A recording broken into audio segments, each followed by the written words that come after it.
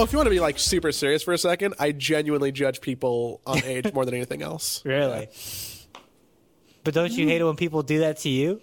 Yeah, does it go both ways? Do you judge young people for being too young and stupid? No. Oh, you just judge old people. And you know what? I mostly judge old white people, if you want to be more specific about it. Okay. I just assume that they're racist, which makes them lesser. Well, you know who was an old white racist person? Who? Was Viggo Mortensen in the Green Book. I don't even remember his name. Oh, yeah, the lip. Tony. Tony Vallelonga. How can you forget a name like Tony. I'm an Italian boy in the Bronx. What's my name? I don't know. I guess it's fucking Tony. He just seemed like a character in Fallout New Vegas. I was like, what's the stereotype we could play up? Hey, I have an idea. Mob guy. He's not a mob guy, though. He made it very clear. He's like, Yeah. The movie told me he's a good man. He works at the Copacabana, and then in the days I go get the Capricol down in the deli. God, it's like, Why are as we soon here? as the guy's name says Tony, I'm like, he's in The Sopranos. And then, spoiler, the real person was in The Sopranos. Fucking crazy. Wait, really? Yes. Did you not watch after the credits? No. Did you not watch? Well, I watched like it's weird to talk about the very end of the movie before we even introduce the movie or anything, but like, I mean, I did, but maybe I just wasn't. Was there a man named Tony Soprano? no, to Tony Vallelonga, Oh, was that? who the movie was based off of. Uh-huh. The real Tony was in The Sopranos. It said that at the end of the movie. Oh, really? I missed that part. Yeah, it gave like one of the based on a real story Yeah, / documentary slideshows about I like the saw real that. people. I guess I just missed that little bit of text. Yeah. So he was a mobster. I don't know. In the movie? Okay, we're getting at why are we here, Coral? We are here. Well, We're here to talk about the Best Picture winner, which was... Green Book. We committed ourselves before the Best Picture Oscar went out that we were going to watch whatever won, which was a bad idea because it wasn't really a good Oscar race in general. Yeah. But we got stuck with Green Book, so Probably Better the or worse worst. than Black Panther? I'd rather watch Black Panther. Yeah, that has good music. I feel like I would have struggled. I feel like it was the second worst option. Why, Joey? Did Why? you watch the Green Book? Fuck!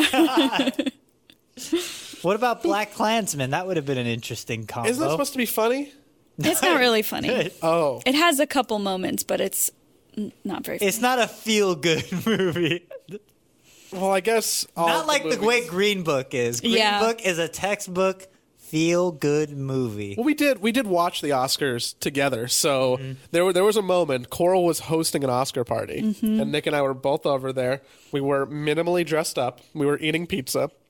There were other friends there, and Yes. it got to the end of the night, and they were going to announce Best Picture. And we knew ahead of time that we said, "Hey, on the podcast, we're just going to do whoever wins Best Picture, No matter what. no matter what." So as soon as it gets announced, Green Book, I don't know exactly what Coral said, but she confused multiple people in the room because I don't think you were reacting to the actual pick. You were reacting to this right here, right now. Yeah. Yeah, I don't remember what I said. You knew that you had committed a heinous crime Yeah. and you were about to pay. Yes.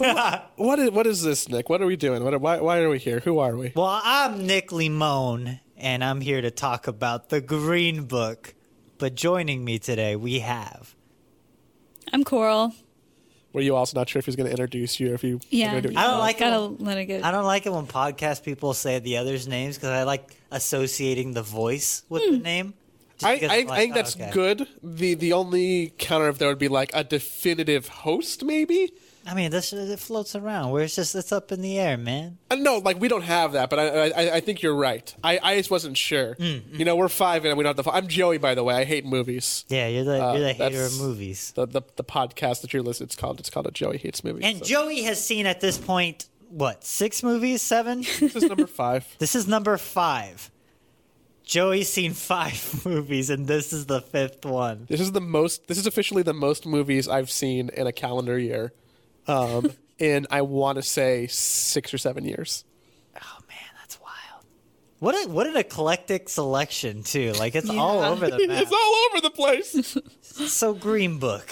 So Green Book. We're here to talk about Green Book, and thank you for listening, everybody. Thank you for going on this journey with us. Yeah. I think we typically start this off by asking you, Joey, what you thought this movie would be about. We do. So I feel like Green Book being in the zeitgeist in Oscar season is something that I naturally garnered more information about, because it was definitely it was in pop culture in the very recent past. Mm-hmm. So I knew that the movie was about some white dude driving around some black dude, and some people were racist. Yeah. That's pretty good. In the South. Yeah. And the black dude played music. That's pretty good. And yeah. This is one of the rare instances where I had a very similar idea of what the movie was about with Joey, but I think that my idea was like, oh, it's going to be a movie, like, if nothing else, it's going to be a movie about how a white guy is realizing he can't stay in the same places as a black man would be able to, because he has this Green Book. And then from a certain perspective, I'm like, oh, it's going to be interesting because I've never had to use a Green Book because I'm just a Mexican guy living in 2019. So seeing it in the context of the time, I'm like, oh, that might be kind of interesting. Like, you see what was in the Green Book and see how it all unfolds. So, all right, whatever. I'll check this out. That's not what this movie was about. No, I'm sorry. No, that's not what the movie was about. It was not a time capsule. Another fun bit of tidbit. This is the first movie we've done that none of us have seen. Yeah. Yeah. So we're kind of all coming in here with fresh eyes. But Coral, why is it that you and I would say self-proclaimed movie aficionados, fans of cinema, why has Green Book not been one of the movies that we have what's up with this? I stayed away from. There were, first off, so many controversies around this movie the second it came out, and none of them made it seem like the storytellers were very competent at delivering the story they wanted to tell. And it just seemed to me like a very by the books, kind of white savior-y, feel good about racism because it happened in the past kind of movie. Yeah, and it's been solved. Yeah. So I wasn't really interested in it. Yeah, fair. And to me, yeah, same boat, for sure. But in all actuality, what is Green Book about? So Green Book takes place in 1962. It is about an Italian New Yorker named Tony who finds himself in need of work when the club he's a bouncer at closes for renovation for a few months. Esteemed African-American pianist Dr. Donald Shirley hires him as a driver for his upcoming tour to the South. Initially, the two struggle to see eye to eye, Tony's working-class simplicity and abrasiveness clashing with Shirley's more refined seriousness. But however, through experiences together navigating the South, they cultivate a mutual respect and understanding, even eventually maybe a friendship. And they all learn about racism and go have Christmas, and credits roll. And then you feel better. Yeah. And you go to bed. So, okay, this movie. If I did my best to divorce everything surrounding the controversy of the movie and just looked at the movie for what it is, I think that in script form, as it stands, I think it is an okay movie. I think that it is a by the book, designed min-max to hell. This is how you write a screenplay. This is how you have a character arc. Things happen, and a character changes a little bit by the end of the movie. Roll credits. Hey, you have a good character introduction for both characters. Yeah, sure. I think at a surface level, I think it's fine. It would be really easy to teach in a film class and have a 101, have a student write a what is a character arc, how does someone change, what are themes and motifs. Yeah, I wouldn't say it's particularly interesting, but I think that it's okay, the ingredients are here. But to me, I think the biggest problem I have with this movie is that it commits this. It's very hard to describe without getting into my deep-rooted Protestant upbringing. But it's this. The idea of a small sin that it's planting the seed of this. It's a very sinister and evil seed of, oh, well, this is something that was taken care of in the past. And you know what? Maybe I might have some prejudices I hold against some people, whatever the color might be. But you know what? By the end of it, I feel like it's fine because you know what? It all works out. Like, I think it comforts you into thinking that you don't actually have to do anything about prejudices you might have. And I just, it's like a warm blanket that slowly suffocates you. And I think it is inherently evil in that respect. Yeah, I felt similarly, and this idea that all racism or other isms can be solved simply through exposure and getting to know someone, and that's all we need. That's all the world needs to feel better, and that feels really nice, and that's a comforting idea. But at the end of the day, that's not always true. There are plenty of insidious people in this world who will still be racist even if they know black people for a month. And it's just not responsible to pretend that all you have to do is make a friend and everything will get solved. It feels childish in that respect. Like you failed to look like it's something that you would expect like a middle schooler or high school to be like, this is a story about an unlikely friendship. And I was like, okay, well, How to Solve Racism by Joey in the 5th grade. like it's the idea that this is at a surface level. Like, okay, I get what you're going for here. But I think because Spike Lee is so, I think, inherently attached to this movie in some ways that suck for him, like, he confronts racism in a way that's not pretty. It's not neat, but it is the way we experience racism on a day-to-day basis. In movies like The Green Book, things always work out. But in Do the Right Thing, sometimes people just can't get along. And it's the idea of how you act when you can't get along. It's like, that's where there's some truth. And that's what I'm interested in unpacking. Not this like neat little bow on top of this feel-good story. But I think Coral and I are venting a little bit about this. Joey, what did you think of Green Book? Top level down. I feel like it was a movie made for my dad. Who is a racist old white man. Really tying together these themes to feel better about racism. Yeah, or like it felt like such a paint by numbers example and such an oversimplification of a massive issue in our culture that we deal with every day. Yeah, that it's just pitiful to I can see that sometimes there's like elegance and beauty in brevity and simplifying something into its most distilled form, and it feels like that's what they wanted to do here in a sense. If you're giving them, like a good benefit of the doubt, they just wanted to distill this problem and this story to have like a feel good moment, but really it just comes off as like insultingly oversimplified. Yeah. So we're not overreacting in our knee-jerk reactions to the movie, it seems like. No, and I know that like this is probably the way for most of us, but I was definitely primed before this movie with similar beliefs like this because of stuff I read about the movie and stuff I listened to about the movie and just the conversation surrounding it. So I mean, I feel like all that media I consumed is correct. But I definitely feel like I came in with a loaded gun looking for this stuff. I already hear that it has these problems, and that I'm just identifying them, being like, oh yeah, that NPR piece I listened to sure was right. So it felt icky.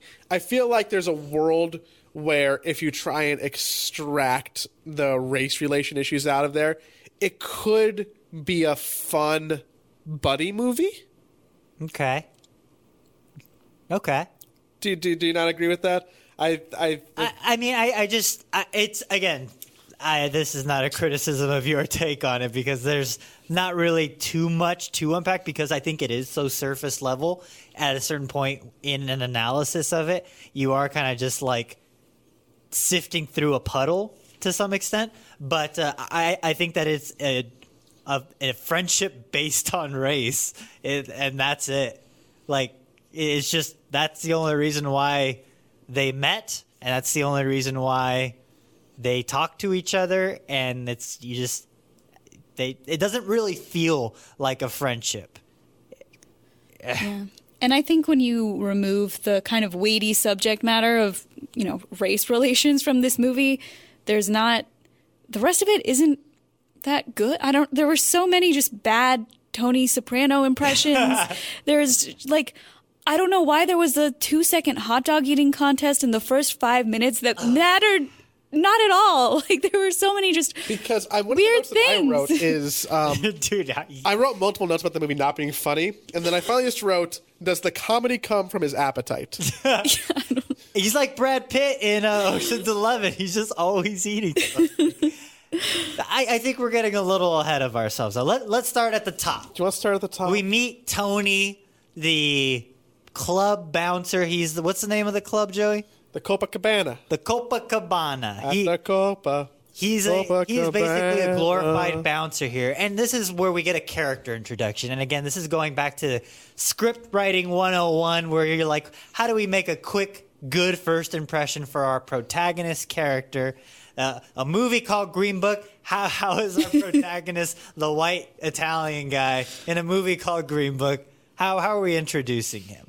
And it is, I genuinely think it is a good character introduction because it signals a couple of things. It shows, one, he's a tough dude because there's a scene that gets caused in the club that he has to kind of take care of as one of the bouncers. And he's a big and he's a heavy guy, and all of his punches pack a serious punch, not to be redundant.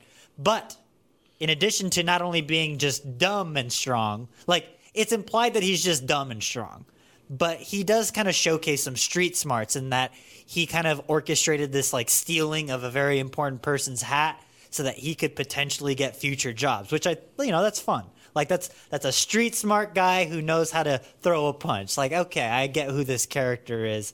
I'm on board. And he can also put away 26 or 28 hot dogs. What a guy. He has an appetite, and he has a family who he loves very much. He has a wife, and does he have a kid? He has He has 2 kids. And he's getting laid off. And the Copacabana's closing for renovation. What's he going to do to make money? Tony, rent's due. Since he caused the scene, now it's being investigated. So he's going to have to lay low. And, he eats all those hot dogs so he can make a quick $50. But when he goes home, him and his old pals, his wife's family, who are by extension his family, they're just watching the game. They're having a good time like boys do on a Sunday. But then he sees someone in his kitchen. He sees 2 people in his kitchen, and his wife's talking to him. There are 2 black men in his kitchen, and immediately this is where we're going to find out he doesn't like black people. And sure enough, his wife, who is very kind, played by, what's her name? She's the one from Freaks and Geeks, right? Linda Cardellini. Linda Cardellini. Also in the upcoming film, Curse of La Llorona. Another movie she probably shouldn't be in. But that being said, she extends hospitality to the 2 black men who are in her home. I think they're fixing something. They're like maintenance people. And she gives them something to drink. And this small interaction of Tony going over to empty glasses that the black men drank from, I think just ruined any potential of okay, you're racist, but subtlety. He was vile. He didn't say anything to them, but I can't think of a more piece of shit moment than someone throwing away a couple of glasses because 2 black men drank from him. Whoa, what a way of portraying racism in a way that's not overtly mean, but it's dude, it's going to be hard for me to like you after this. Yeah. Even the way that moment was shot was so jarring because the whole intro, when he's working at the club, you have this very sweeping camera movements where it's clearly beautifully choreographed to move through the club and follow him, and everything feels very intentional and lovely and grand. And then you get to this moment and it is shot with a really a long zoom lens, and it's really shaky and it's so voyeuristic and threatening and weird, and it just felt so instantly bad. It choreographed what he was going to do before he did it, which I guess to some extent is like, I guess, a choice. Yeah, it was definitely intentional, but it felt like it doubled down on how terrible he was being right We want to away. make him as terrible as possible, so that when the white man eventually wins at the end, it's more of a rise, right? But this is a moment specifically that I think is so vile in this character's life. Like I think the only worst thing he could have done was participated in a lynch mob at this point. Because, like, dude, that's a shitty thing to do. And I'm like, okay, I hope that if nothing else, by the end of this movie, his wife, who seems like a good person, is going to confront him about throwing away glasses. But it never comes up. She finds the glasses in the trash, but she never confronts her husband about his racism. Yeah. That is the one thing that this movie, I'm like, oh, so you're not a good wife. You're not a good person. You just let this happen. What's going on in this movie? And, like, not to jump too far ahead, but even at the end, she waits for her husband to be out of earshot to thank Dr. Shirley for helping him be less of a racist piece of shit. It's such a weird response. But then Are we supposed to be like, she's a cool 'cause good she's one. not racist? yeah. Because you like, yeah, sure, she's objectively less racist than her husband, but like, that's just is that just playing into different time period stereotypes, or like the woman is lesser now and like won't stand up to the man? My theory is that she is the type of person who this movie is made for. Yeah. But then there's our second character. I wouldn't really call him a protagonist, but Well, they don't in the Oscars, right? Because he won supporting actor, Yeah. which seems weird because well, the movie's called Green Book. What's going on? No black people touch the Green Book in this movie. It is passed around between several different white people exclusively.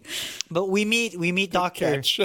we meet Dr. Shirley for the first time shortly after this heinous interaction with Tony and the black men in his home. And I gotta say, it was again, I think another very good by the book textbook character introduction, in that, hey, what's this doctor doing above a concert hall? What's going on? So Tony goes to interview for a position that, like, oh, this is for a doctor as like a bodyguard thing. I'm interested. I'll be a driver for a doctor. Cool. It's above a concert hall. Something's up. What's going on here? Am I in the right place? But then you go to find out, again, through an interaction with another person of color, this time someone who is Indian, I believe. And again, his racism extends beyond black. It is all people of color, it appears, in this movie. But yeah, after a very uncomfortable encounter with a butler to Dr. Shirley, he meets Shirley, and he is played by Mahershala Ali. And Dr. Shirley is I think eccentric is appropriate here. He's a renowned regal man of wealth, and he likes a lot of the finest things in life. He is very well-spoken, I would say also soft-spoken, and in every way, shape, and form, the exact opposite of Tony. And again, back to the screenwriting 101, we have our foil for our protagonist, the character who's going to be the predicament he has to deal with throughout the course of the movie. What did you guys hate think? Tony for being like, oh, my name's on the list. Of course my name's on the list because my name's Tony. What the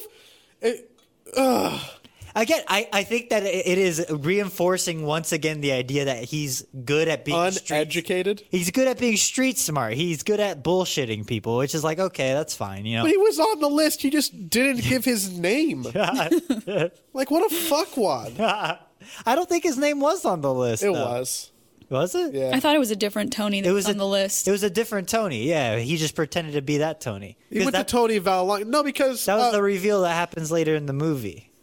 Well, Dr. Shirley directly says that he heard all the references and specifically wanted him, so why would he not be on the list? Yeah. True. Maybe that's just a bad writing bit. But I could have swore that the person who also shared the name Tony was also someone worthy of respect to some extent.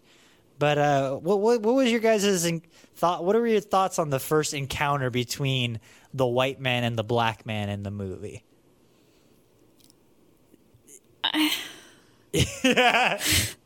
Even watching the rest of the movie and then going back and thinking about that scene, his like sitting on a throne that was a level over him seemed too aggressive. Like, a lot of it didn't fit with the character I got to know throughout the movie, I felt like. I felt the exact same way. I completely agree, and I think that was done on purpose so that you can still side with Tony in their interaction, because you want Tony to succeed. Because the Dr. Shirley, He's got a family to feed. He needs a job. The only thing stronger than racism is money. I would argue that even though Dr. Shirley does undergo some change in the movie, I'd argue that it's not authentic, nor is it genuine. And I think that for the most part, he's the same person throughout the movie. Without any weird script doctoring happening where it's like, oh, we need to make this guy better. I genuinely think they make him look like a villain in the beginning. Not a villain, but someone who you're supposed to root for Tony to kind of go against and succeed and beat to some extent, because every scene is driven by a conflict to some extent. It could be just two people talking about getting a job in this instance. And we want Tony to succeed. So to do that, we have to make the character who really is deserving of all the sympathy, because he is a black man in a period where he's got everything going against him. It just seems like, okay, we gotta level the playing field here a little bit for our protagonist. So it feels disingenuous from that setup.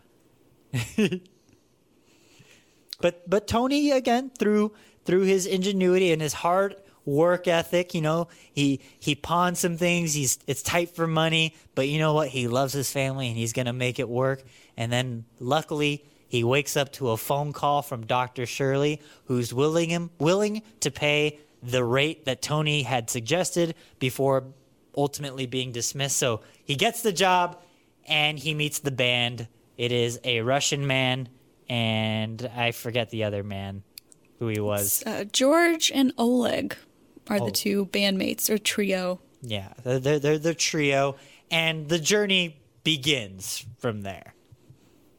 And then all the craziness happens.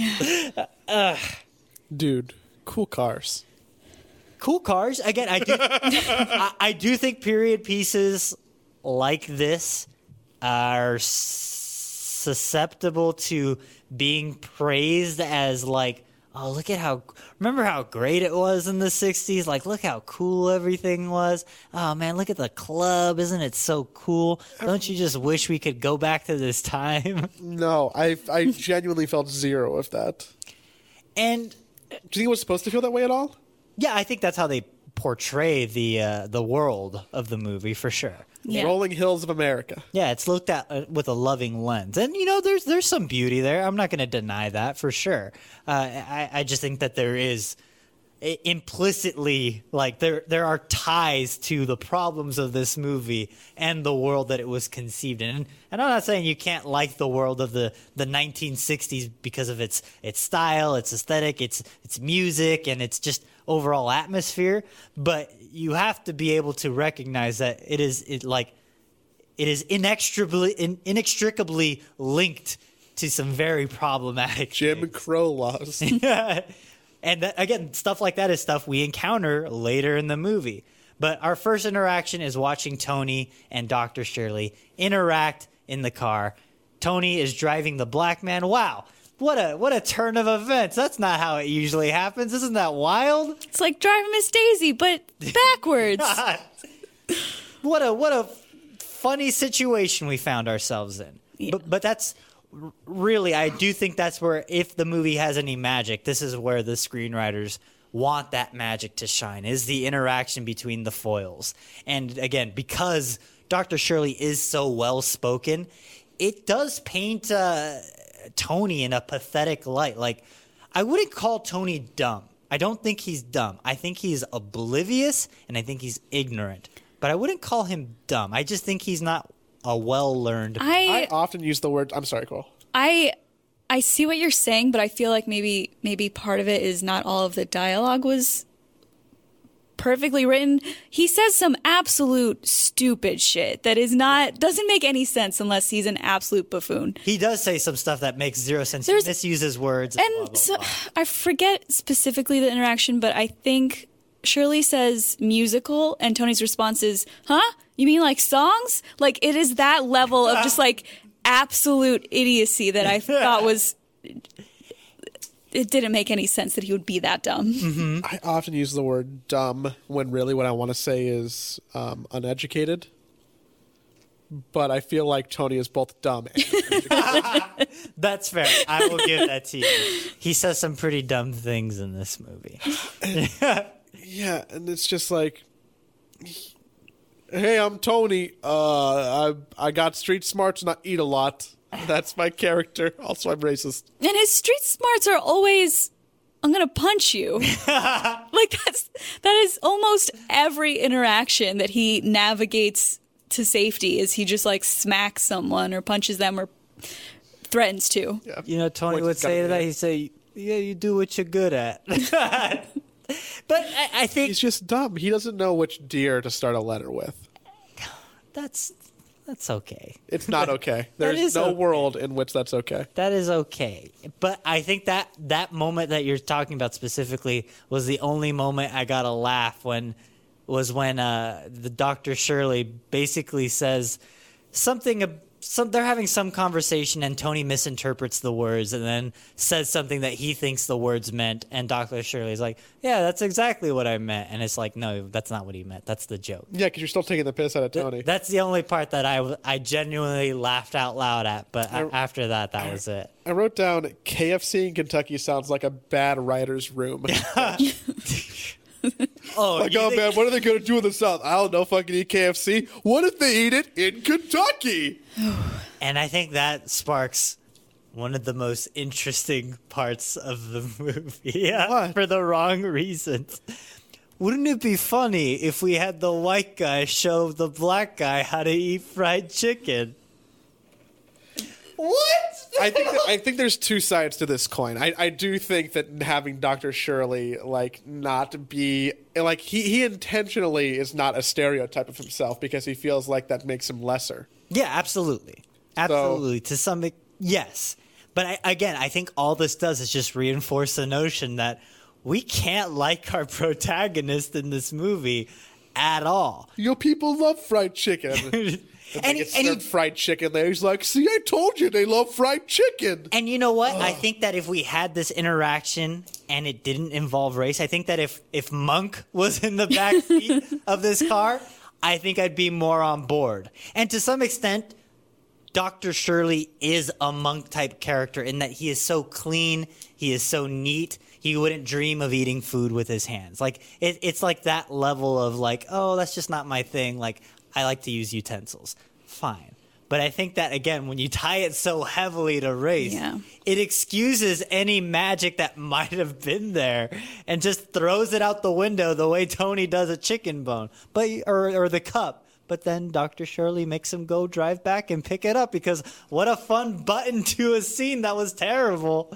Yeah. And that whole chicken scene is like one note in this recurring thread where this racist white guy teaches Shirley about African American culture, the whole teaching him about the music and all this stuff that I don't want to dig too much into the fiction of the movie versus the reality, but everyone in Shirley's family has aggressively said that this wasn't true, that he wasn't isolated or rejected or confused by African American culture in any way, and he was very close with his whole family, and they specifically said he'd absolutely had fried chicken before.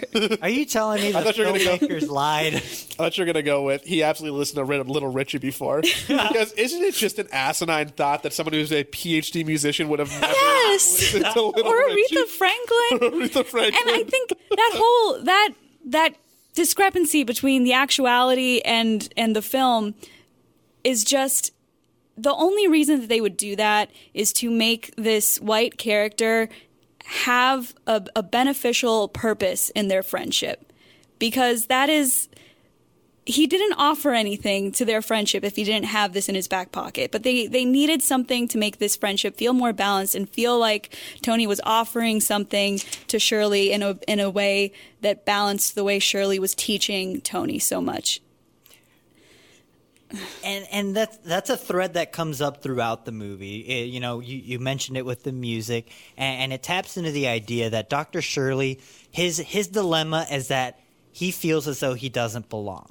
And I think this is the only subplot in the movie, again, in the context of the fiction of the movie, again, independent from reality. I think the idea of someone who doesn't belong anywhere because they are, one, not black enough or not white enough, I think it's a good thread, but it is ultimately abandoned in probably 3 minutes of on-screen footage. Like, it's an interesting thread that just quickly gets abandoned. And and it also gets counterpointed and like shut down by Tony. Like when they're complaining when Doc is going out in the rain, like Tony immediately like shuts him down. It's a weird scenario for me because I think out of all the things this movie has to say, that's the one that resonates with me just because that's the one that's been kind of lobbed at me on occasion. Like, oh, you're not Mexican enough. Fucking guilty, dude. What's going on there? Dude, like you're so whitewashed. And that's the thing that kind of like is evocative to me. I'm like, okay, I can understand the dilemma you're going through, and I could see why that's difficult because you feel as though you're torn between two worlds. But I think in the hands of a more talented writer, that could have been extrapolated into something that was just its own movie. Yeah. Or a theme you would want to explore from the perspective of that character, not... Like, do you mean the one that the movie called The Green Book should probably be about? Yes. Yeah, man, this movie, dude. I feel weird about it, though. I feel like I'm being overly critical in something that I think that is, again, divorced from fact and the truth of the situation surrounding this quote-unquote true story. I do feel like it is a well-made movie to some extent, but I feel like there's so many problems with it that, like, break the text. Like, there are some metatextual problems that severely hinder what should be like maybe not a good script, but a script that is like, oh, okay, this is functional.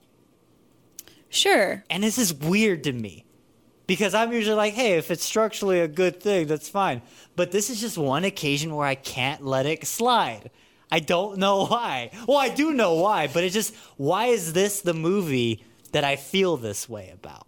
Because it's a movie that rests on the fact that, like, oh, we're telling an important story. We have a message to tell you, and we have something to teach you about reality, and we base this on a real story. And it's going to help with our current racist issues in our society. And, like, we're bringing this to you. And the act of making this movie just stomped all over a black man's legacy. And that's a really fucked up thing if you're trying to make a movie about representation and moving forward in racism, to just like throw someone under the bus essentially to do that. I mean, they didn't reach out to Shirley's family. Oh. It's awful. But the more you start reading about the production of this movie and the reality of these two people versus what was portrayed on screen, it's awful. And if you are selling your movie on the premise that it's genuine and it based is on a true friendship, and delivering some meaningful message about race, those things are in conflict with each other, and that's important. I read a very good piece, not to diverge too much, but I read a very good piece. I think it was from Time, I want to say, but they were just talking about how the racism of Green Book and Driving Miss Daisy are like driven by a capitalist friendship. And it was a fascinating unpacking how money drove the fact that these two people, the unlikely couple, were driven to friendship, and how money played a hand in every interaction that worked in this movie. And it was a pretty fascinating read. I'll definitely include it when we post the podcast. I guess I could be racist now, but if I am, then I can't feed my family or pay rent. So I guess I'll try and not be racist so my kids can eat. And I part of me is like, as someone who is I am not a person who is equipped to tell a story about a Green Book, about what it's like being a black man in the racist South. But I wonder, like, at this point, I'm kind of over the movie. So the question I have is, like, as someone who is not a black man, is there any validity to a storyteller who might have, again, a different perspective than most, but not a black man? Is there any validity in someone telling a story about the Deep South in a racist time? I'm just curious at this point. Like, what can be engaged with in this era? Because I know a couple of things that I want to call to directly. Like, there's a book called Lovecraft County. What it is essentially the Green Book, but not whitewashed or sanitized. It is a black man writing about venturing through the racist South during the time of Jim Crow laws, but it's also adhering to something that came before in the form of Lovecraft, who is a famously racist person, and it is combating all of the racism that H.P. Lovecraft put forth into the world, but doing it through the context of a black man. And it is one of my favorite books that came out, I think, 2017. But, like, is there room for stuff like that in an era where people just want to watch the Green Book? Do people want to watch the Green Book? What were its box office sales? I don't know. I genuinely don't. But this is the movie. This is a movie that my parents saw. Why?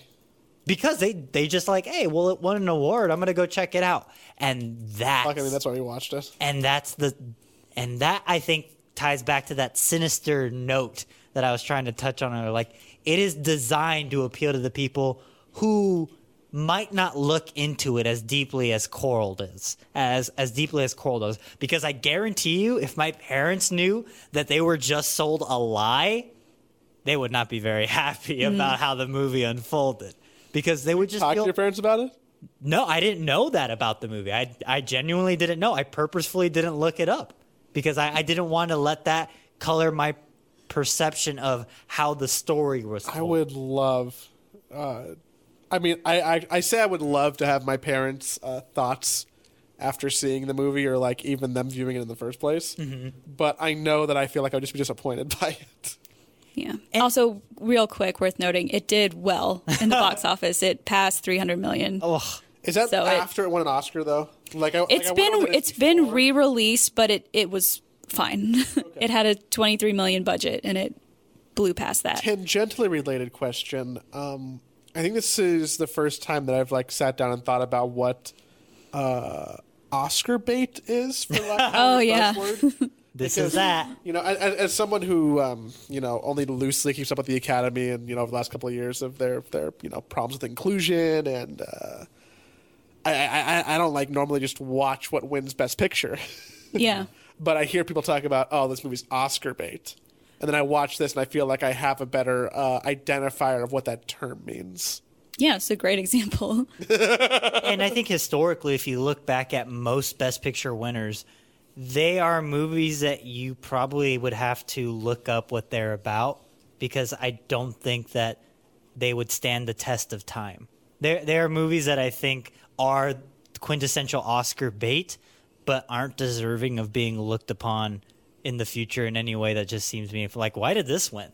What's going on? And I think that's most Best Picture winners.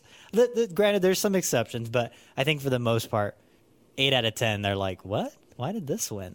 Yeah, I think a lot of Oscar winners walk this balance that is very time sensitive, of making viewers feel like they're engaging in something really meaningful without demanding a lot of work. Mm-hmm. And where those two things kind of meet each other depends so much on, especially with a movie like this that's about racism, is so dependent on where the culture is specifically at the moment that you see it. I mean, you can extrapolate that into like just American culture almost too. Yeah. I think be meaningful, don't do work.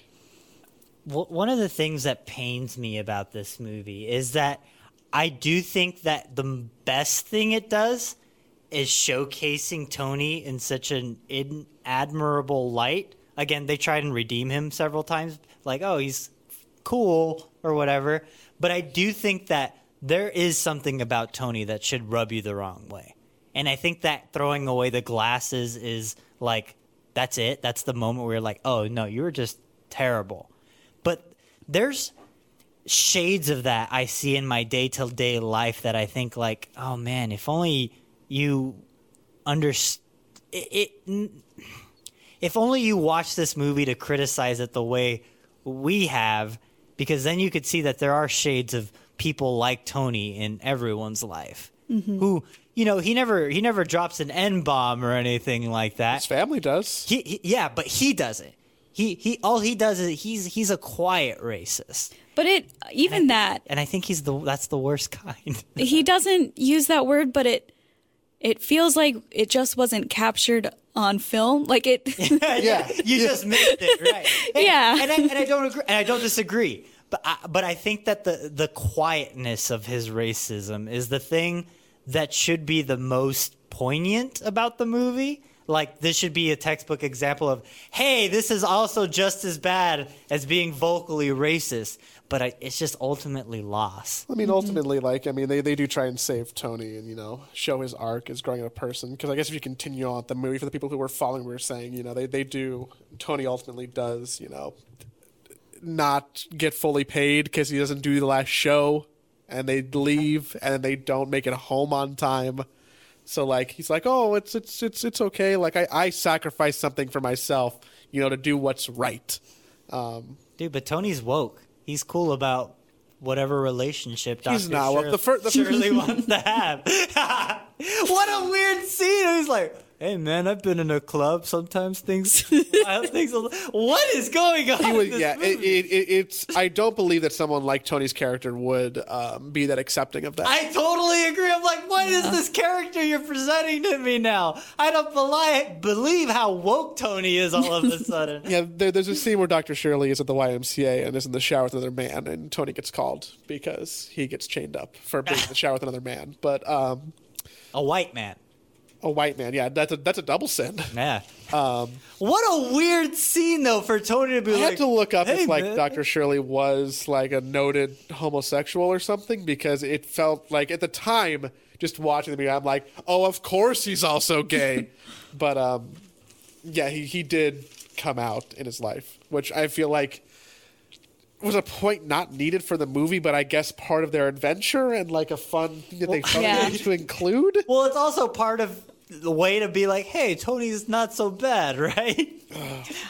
What is this movie? And all these scenes where Tony shows up to save the day, like, I mean, the whole movie made me feel like Tony is not the interesting person in this friendship. Tony is not the person I want to watch a 2-hour movie about. Like, I'm way more interested in Shirley's whole life, but we only see Shirley's life from the perspective of this idiot who's with him for a few months. My favorite scene is when Tony's writing a letter to his wife, and then he picks up just a whole pizza. Folded in half.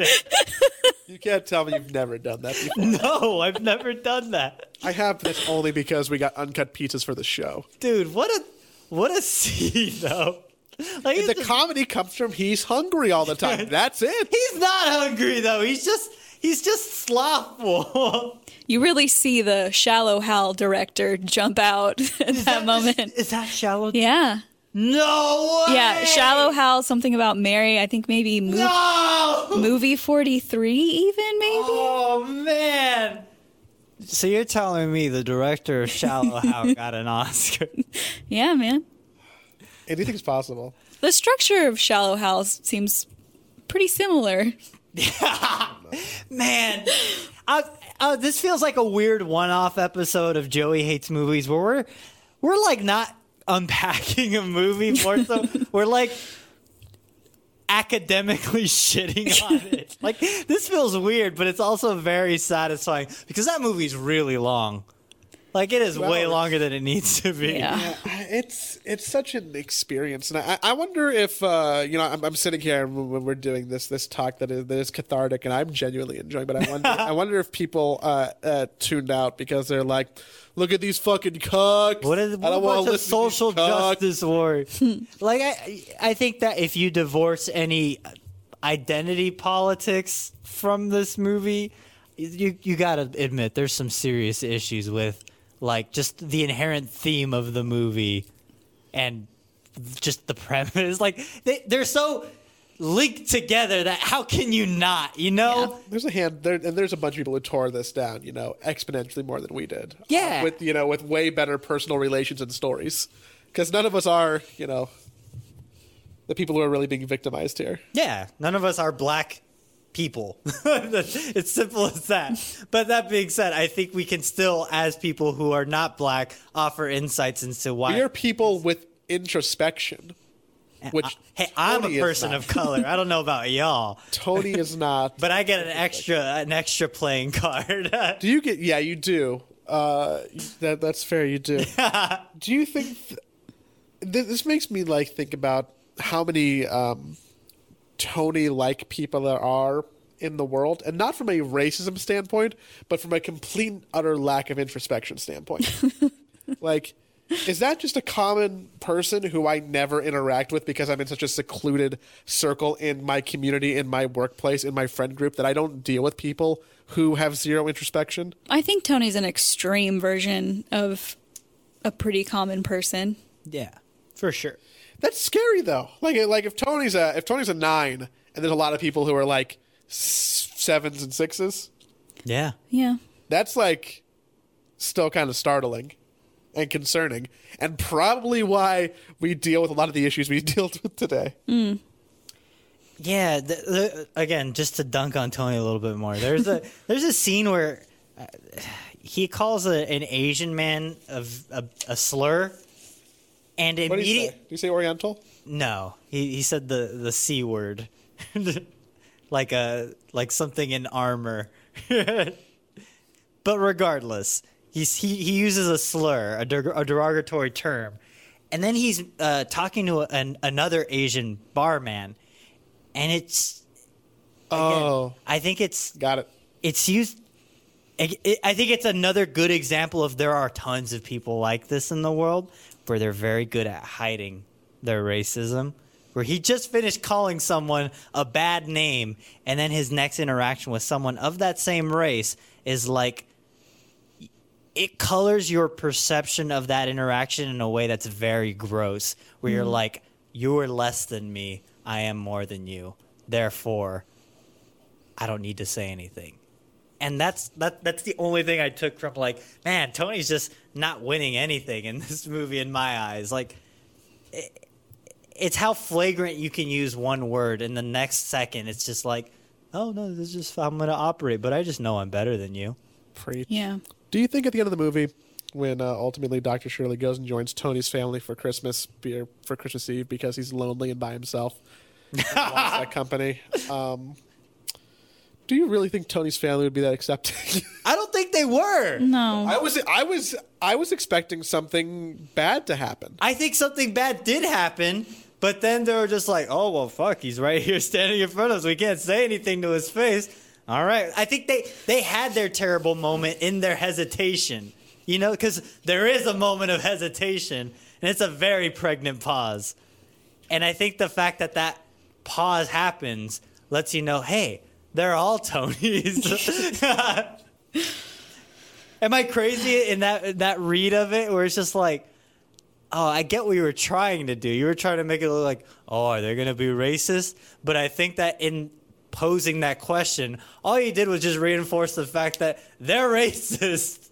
Yeah, I think that scene was set up to be Tony's decision to be welcoming is that small step you take to encourage widespread change. Because Tony welcomed him and introduced him in front of his racist family, that is the little nudge his whole racist family needs to become better people. And it's that whole movie encapsulated is little friendly nudges, and meeting people will help. There it is. That's the moment of the movie could have been just that. I'm like, all right, I got it. And they never spent Christmas together. Shirley's whole family says Shirley never called him a friend. He was an employee that he fired after a year and a half. They did not have this relationship.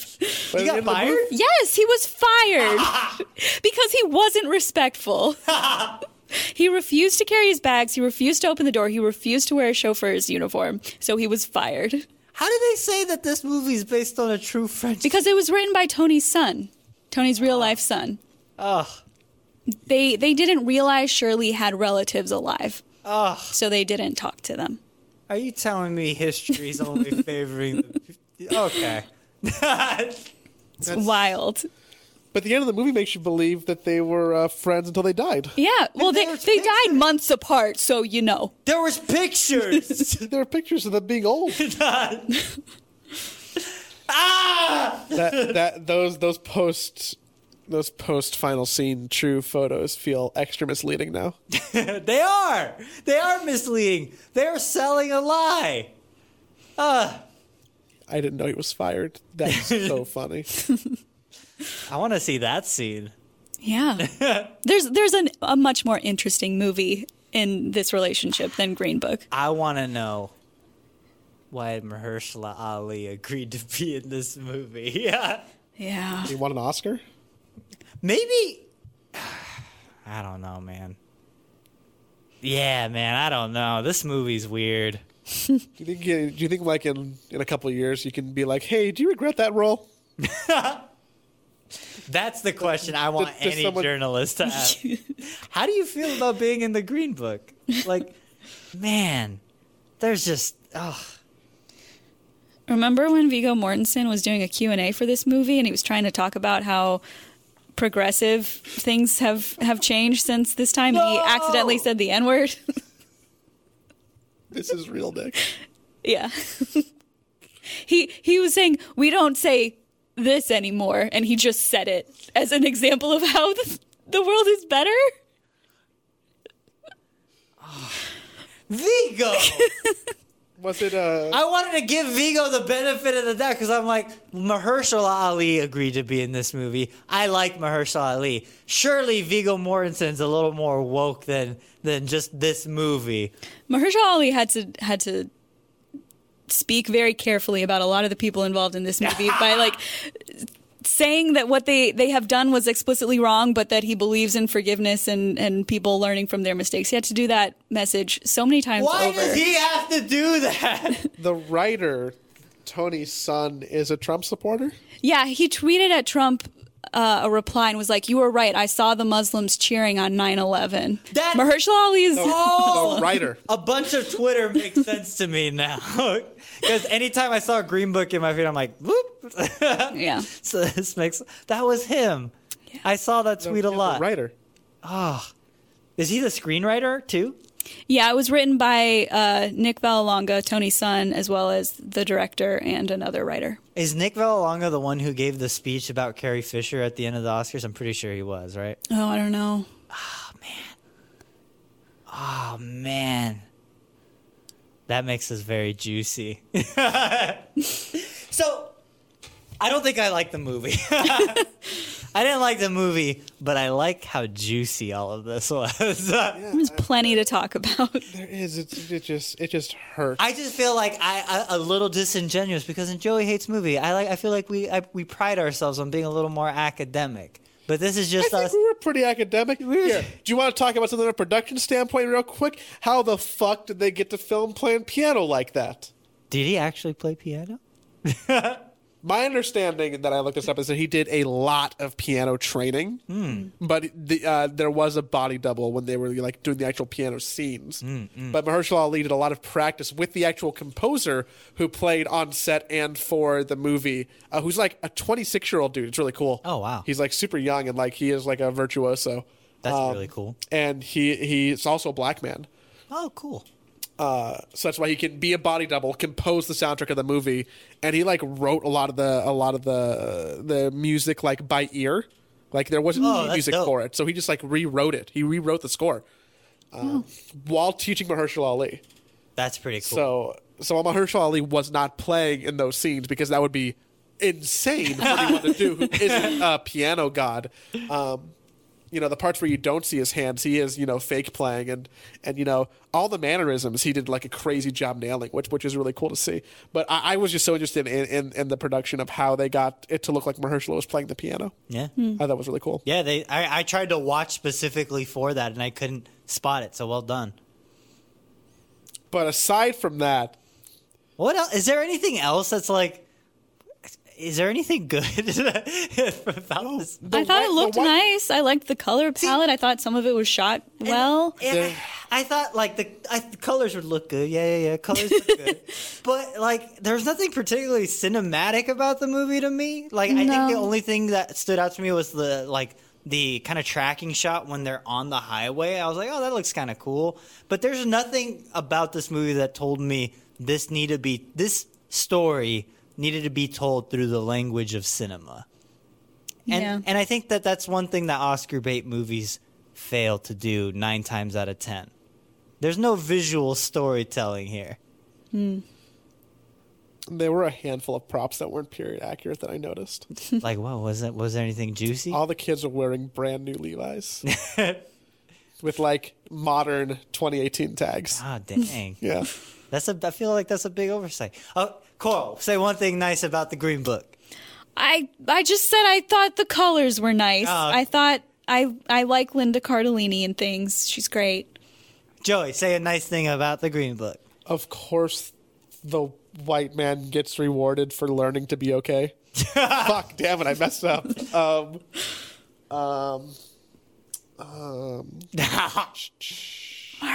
he was a decent actor. Yeah, Mahershala is a decent actor. There you go. He had good haircuts. I like his suits in the movie. In good suit. He has good taste. A little extravagant for my taste, but I like it. That's fine. Your new thing is wearing collared shirts that don't have a real collar. What are you talking about? That's different. I'm not posed on a throne. But that was Green Book. You know, to keep up with the theme of me ranking movies, as we all, unanimously don't like the movie. Dude, I'm very curious where you're gonna put Green Book. What do you mean? This might put me in some hot water. Oh no! I liked it more than Jurassic Park. No.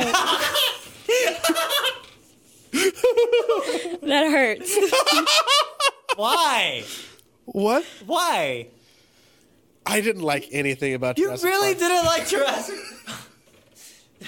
Oh, Jesus. So I feel like, I feel like we've talked about this before, maybe on the podcast, maybe just in personal taste, but there's like, I think scores are like a bell curve where like 0 in the middle is like complete and utter like hatred, but you can go have like a negative score and have it be ironic. Is that So like a 10 is a perfect movie, a negative 10 is a perfectly ironic movie that's bad but like still good, like The Room or something, and a 0 is just a movie of a piece of media of no value. Are you calling Jurassic Park a 0? I'm saying Jurassic Park's like a 1. No. But the Green Book is like a -2. What? Both of those scores are wild. I don't understand this rating system. It's broken. I'll make a diagram. I get it, but I don't get it. I assure you. But Coral, tell me we got a better movie on. Oh, we do. Okay. What do we I'm got? excited what you're going to make me watch next, girl, because I dreaded this one for a long time. I think that it took us longer to make this episode because none of us wanted to watch the movie. Yeah. Certainly. Coming up, I chose Fargo by the Coen brothers. I've heard you express interest in the Coen brothers before. You like the Fargo TV series. I think this is a pretty safe bet. I think the Fargo TV series is one of my favorite TV series, period. I'd probably put it in my top 5. And I've never seen the movie Fargo. Great. So this is, if I had to make a exceedingly short list of movies that I, in theory, would have wanted to watch but never have, I think Fargo would be a frontrunner on that list. So this is going to be a good excuse for me to watch that. This is going to be something that I think I'm actually happy to watch for the first time. Yeah. I think of everything we've watched, like I've like groaned a little bit, but I think this is the first time where I feel like doing my homework and taking medicine isn't going to be bad. So that's I'm kind of stoked about that. One thing I wanted to try, Joey, is before we actually have you watch the movie, what do you think the movie Fargo is about? What? What do you think Fargo the movie is Nick, about? this is much less fun. We gotta do it on the podcast where I can lie and like you're ruining the element of production. I think this is more interesting. What do you You're think? ruining the element of production. Fargo's a movie with a bunch of fucking snow, and the snow gets red because people go in wood chippers and shit, and there's like a bag that's buried by the side of the road, and also like, I don't know, there's a wood chipper, right? Okay, well, that's what you think the movie's about. Interesting. There's no fucking aliens, right? I mean, we'll see. I guess we'll find out next time. Season 3 is the worst season of Fargo. But that was Joey Hates Movies. Yeah, we should plug our shit real quick before we like round out proper, I think. You plug first, because I don't know what you're talking about. What? Plug your. What do you? We do. I mean, what do you mean? Plug our? We do a podcast. Oh, yeah. We do a show. Oh, that's This right. is made possible because of the lovely Cyber Garbage team on Patreon, patreon.com/cybergarbage, which not only funds our Twitch adventure and all of our internet shenanigans, but also allows us to do this podcast. After you stopped, doing the show proper, Coral, a lot of people were like, "Oh man, you're just paywalling Coral." Patreon to like This once, is it, twice guys. a month. And, This is where you get your dose of coral. Yep. and I wanted to make a joke about that, but I was just like, yeah, Yeah. that's it. But should go seriously, get ramen. patreon.com/cybergarbage is what makes all of this possible, and our Twitch, so twitch.tv/cybergarbage. I know that nearly 100% of people who are listening to this watch that, but I genuinely believe that at some point in 2019, someone will listen to this podcast who did not come from the current community or Cyber Garbage on Twitch. And they're going to discover Cyber Garbage via Joey Hates Movies. Yeah, I did just update today. It was long overdue, but I fixed a lot of our problems with editing episodes. Nick did edit the episodes, not me, but like we fixed our podcast uploads, so you can get Joey Hates Movies and our other podcast, Garbage Game Club, anywhere you get podcasts now, which is really cool. And we said this last time, but I want to reiterate: leave a 5-star review on iTunes and leave a comment with what your least favorite movie is, and then next time on the podcast we'll read one of them. Ooh, how juicy. And I think after Fargo, we're probably going to do... We doing the A Patreon fan voted movie, because what we do, we have like a rotation here. We're people who function best on a schedule.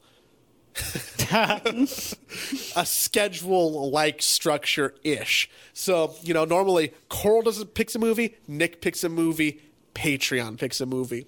And really, that means that this movie that we should have been doing right now would have been picked by Patreon, but... It was picked by the Academy. It was picked by the Academy. And whether you like it or not, it won. Yeah. Sorry.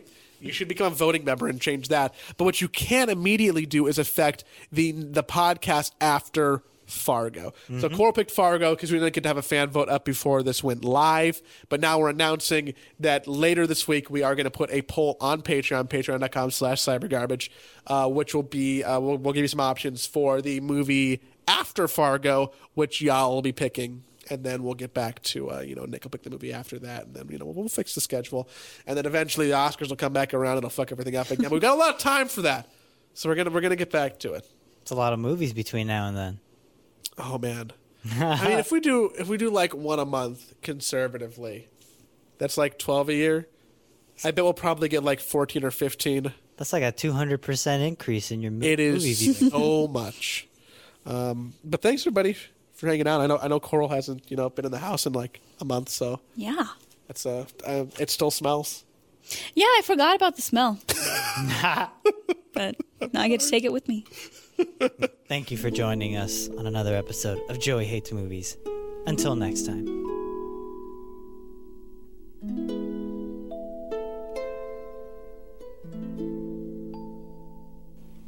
killing me.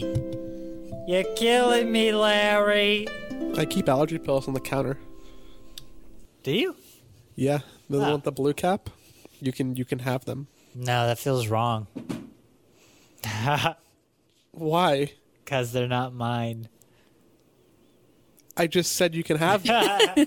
You didn't say that. You said they were on the counter. You can have them. They're from Costco. They have a lot. Okay, good Do to you take know. allergy pills, Coral? Not in California. Allergies in Georgia, much, much worse. Is Really? that because you're like allergic to pollen? Yeah, the pollen count in spring in Georgia is absolutely insane. Does that mean does Georgia do the thing where like there's so much pollen when it rains for the first time, like the ground gets yellow? Yeah, Oh, your that's car's gross. yellow, everything. Yeah, it's That's disgusting. real gross. That's disgusting. Does it bother you? Like, look visually? Or Not you like, really. whatever? It just feels so terrible. So when I was in Florida, I had the best allergies of my life, best being like, least impactful. And I think because it was like so humid that a lot of stuff was just pulled out of the air or like drugged down. Were you better in Florida? Yeah, but I also lived in an area of Florida where there just wasn't a lot of nature. So allergies, the worst allergies I had were actually in London, where they didn't seem that bad, but the way they affected me, like I just couldn't breathe. Like I felt like my lungs were collapsing, and that's never happened before. Anytime someone describes Florida to me, it sounds more and more like a dystopic wasteland, like Mad Max, or like there's no nature. It's just concrete jungle, man. You ever been? No, I've never been to Florida. The nature that is in Florida is pretty special, though. Oh, really? Oh yeah, it's like one of the most biodiverse ecosystems on the planet. But they got crazy things in the water, like weird snakes and alligators and crocodiles. Or Yeah, you something. can't touch any ponds, and most people will kill you. But you know, And then there's feel the hurricanes. I feel like the most wild people monsoons. are either from Ohio or Florida. Like those are the most colorful people you'll ever meet in your life. I think there are two different types of colorful. Like when I think Ohio, I mean, I'm obviously colored to think like Jason. It's like someone who, Wasn't Charles Manson also from Ohio? yeah, Yeah. like people who like have seen some shit and have done some shit. But Florida just makes me think of like, I think of Willem Dafoe from the Florida Project. Oh, I think Florida people might be able to function better in a general society, but are either like slightly crazy or dumber. People drove bad in Florida. It just seems like an angrier LA. yeah. Oh, you know, I think part of the thing is that like the age bracket just skews older there too. Yeah, that makes sense. That's where everyone goes to retire. I'm definitely a little ageist. I'm coming out of this podcast. Everybody is as ageist. Is that okay? What? Wait, you're ageist? Yeah, I'm ageist. Is that a problem? Am I now hashtag problematic? Are you in judging 2019? people because of their age? Or are you just saying that older people are in Florida?